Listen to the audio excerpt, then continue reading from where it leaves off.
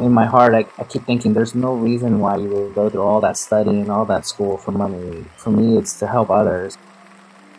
At the end of the day, I feel like there's no excuse to not give 100% care. It's another human being.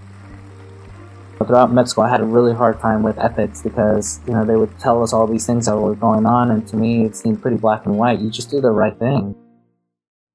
Hello, everyone, and welcome to another episode of, pardon me, I'm getting choked up already. I am Christina D'Arcangelo, and with me today, I have a very, very, very special guest, colleague, and friend.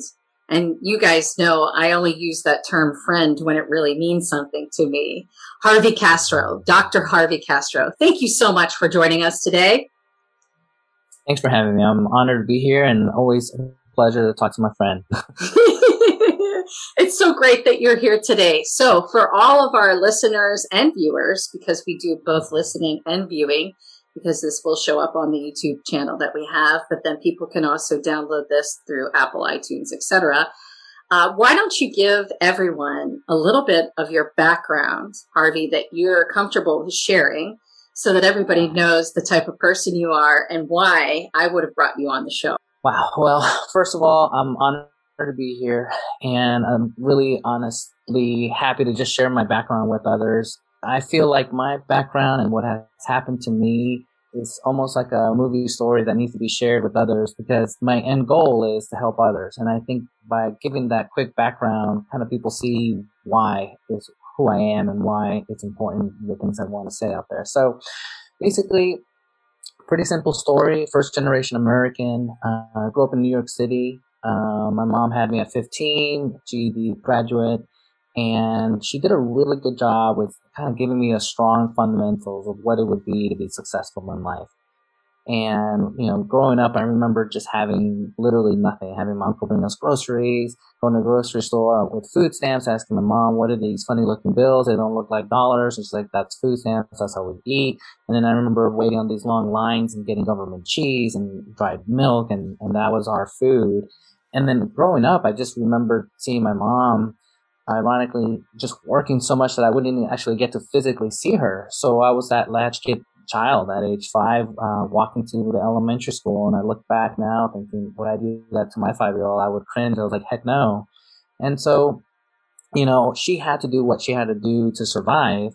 But luckily for me, throughout my life, she just kind of kept giving me principles and encouraging words.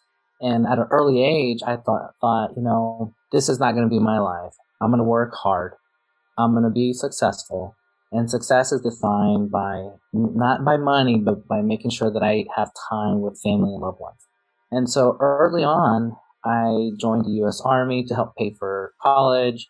I ended up going to medical school. And then throughout medical school, I always needed to think outside the box to pay for things. So I ended up reviewing books to get free books. I always ended up doing outside the thinking. Back in the day when, I was applying for college, I was literally mailing letters to different companies asking them if they could help me with college. And I was getting some money to pay my school. And then as time went on, I always thought, I need to do more. That strong push to do more came from my background. So, not having anything, I thought, let me see what else I can do. So I started my own iPhone app company. I ended up having over 30 apps. And then after that, I had a vitamin company. And then after that, I decided I was not happy as an ER doctor because of the healthcare that we were giving. It was one of those like get in, get out, don't sit down. And I was like, I didn't sign up to be a doctor to be this person, just go in and out. I'm a doctor to help others. And so I literally created a healthcare system in Dallas called Trusted Health Centers. And we grew it up to 8 ERs. We recently sold it. But my end goal was, how can I do more for others?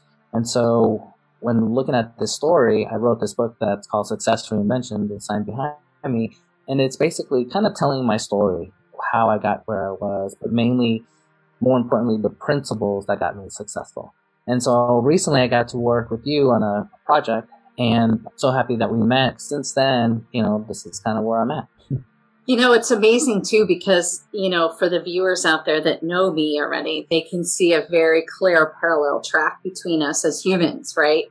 Because I didn't grow up first generation immigrant as you did, but I did not grow up wealthy. We were not on food stamps, but there were times when my dad had been laid off at the steel company where we were very close.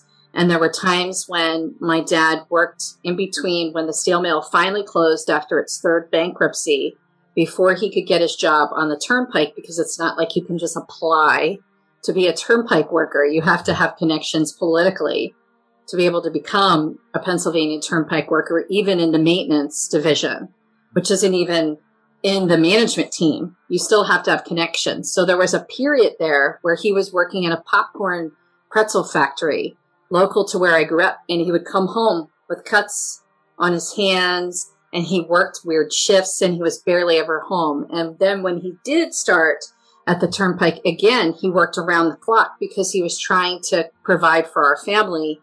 So there's that parallel between the two of us, where we're lucky enough to have at least one strong foundational parent with a fantastic work ethic. And that's made us who we are today. The grit, the determination. This isn't something that you paid for, Harvey. This is something that you have in your blood, right? And this is who you are today. And the way that you interact with your family and how they're important to you. While work is obviously important in helping patients, and then now with your book, helping people who are reading the book, so to speak, reinventing themselves and being more positive, family is number one to you. So there's all those things that I feel like we're intertwined as humans, but also as friends and then colleagues with your medical background and what I do in research. I love talking to awesome docs like you because you actually care about patients, which really, that's truly not the norm, which I'm sad to say that that's the case.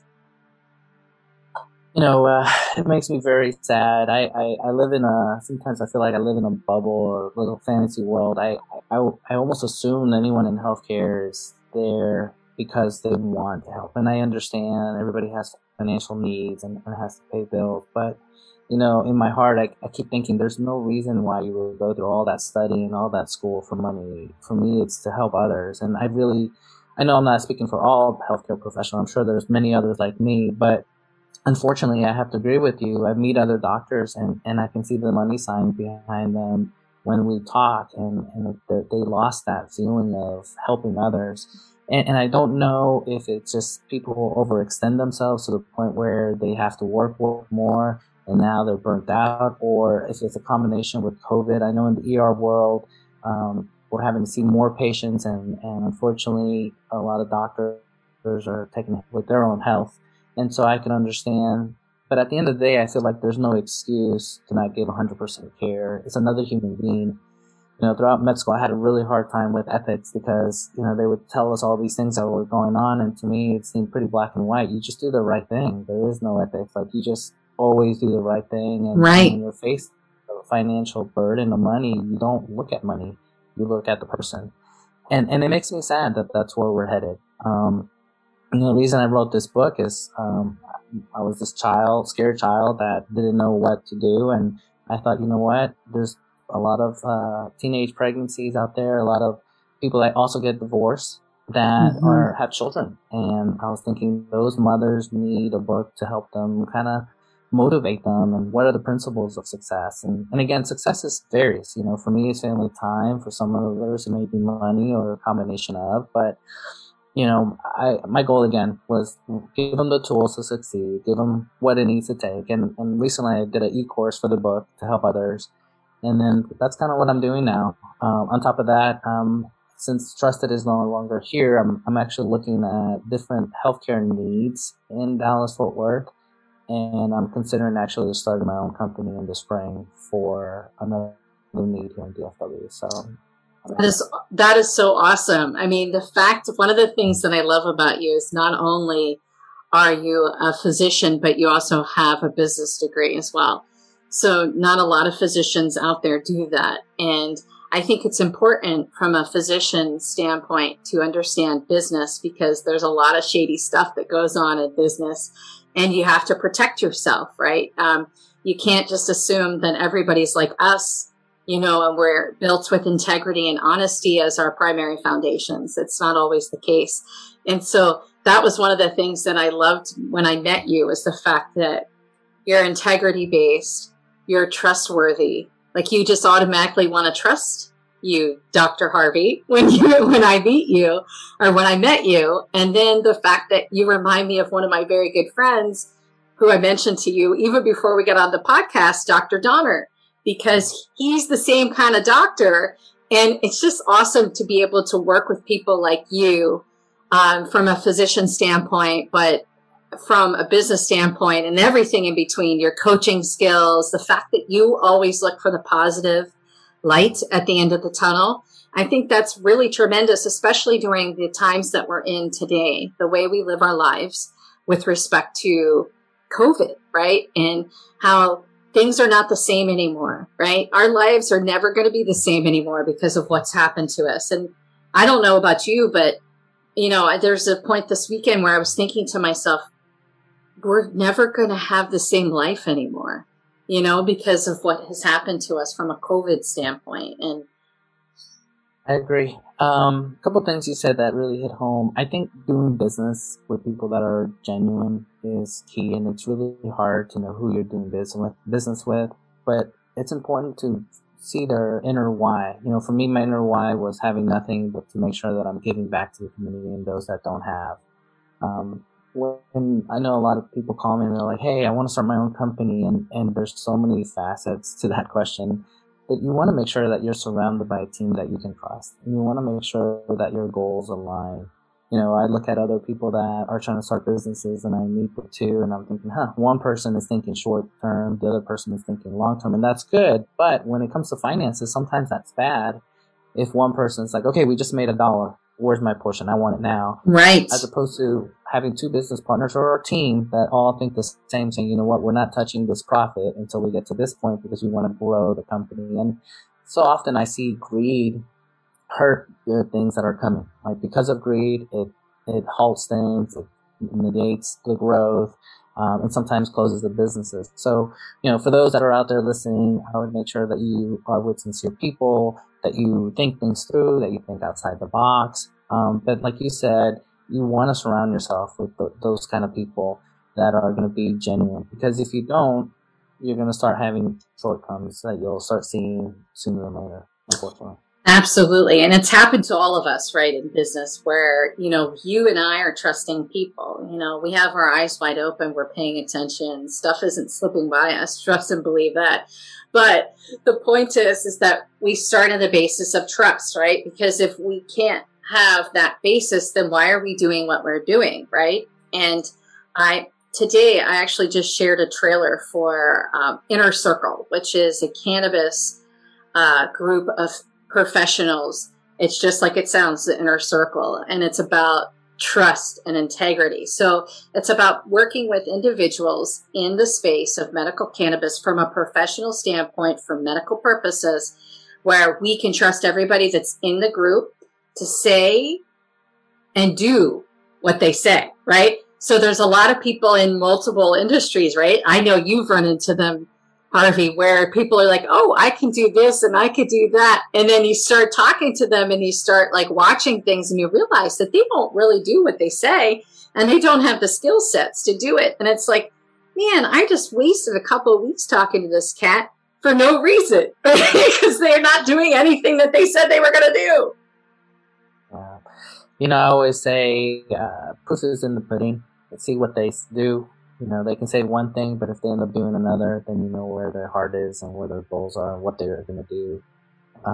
With that said, I try to be optimistic with every person I meet and give them the benefit of the doubt. And I think you're the same way. Mm-hmm. But unfortunately, sometimes we get burned by the wrong people. But what I love about us in general is that we give. And as long as we're giving, I know that makes us happy. We move forward and we get burned, I think we're getting smarter and we're able to filter those people out more and more. So that's good. Absolutely. And I was going to say, speaking of giving, you sit on the board for Affinity Patient Advocacy, which is tremendous to have you on the board because you and all the board members, including myself, give our time freely to the board to work on various initiatives that we're working on. But the number one reason why we're there is to help patients, and we're supposed to help them with their journey, whether or not it's a medical journey or if there's something else going on where they need referrals, etc.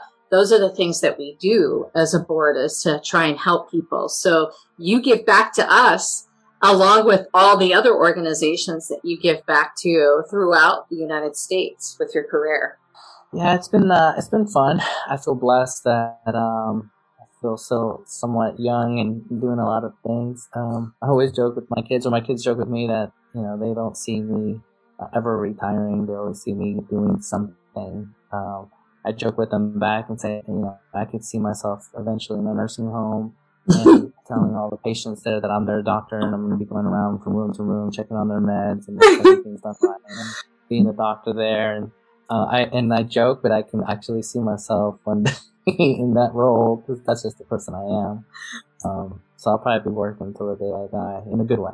I could see you doing that. That's why I was giggling, because that's just the way you are. Your heart is very pure. And, I'm honored to be your friend because I get to see that side of you. I get to see the business side and the work side, but then I get to see you as who you are as a human. And that's just I'm so blessed to be able to see that because you truly do have a pure heart. And I can see you doing this when you get older, trying to help people because, hey, I remember this or that, or I may have treated XYZ back in the day, I mean, all those things that you've built in your toolbox will definitely help in the future. But I don't think you're going to be in a home, quite frankly. Your kids aren't going to make you go into a home. They're going to want you to be home with them. It'll be whose house you live in out of your kids because you have more than one. So they're going to have to vie for, where it is that you end up living. I don't think you're going to be in a home. Yeah, hopefully not. And I have one kid. So, Christian, I tell him all the time, I'm not going in a home. Just so you know.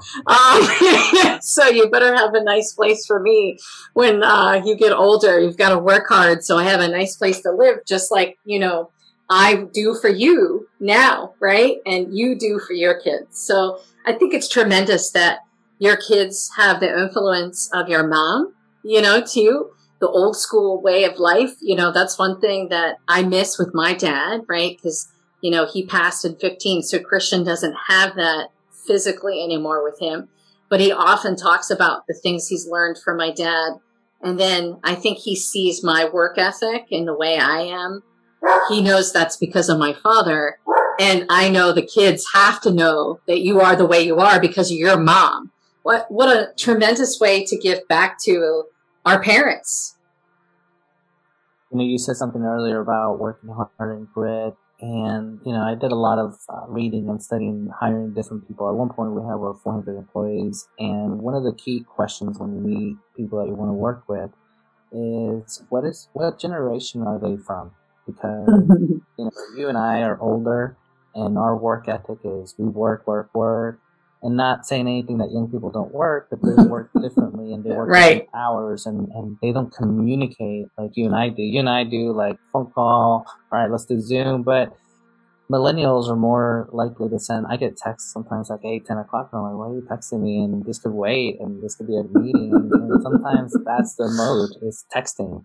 And so I enjoy talking about that subject just in general, just because we all work differently. We all listen differently too. You and I could be straightforward and say, hey, you did X, Y, and Z wrong.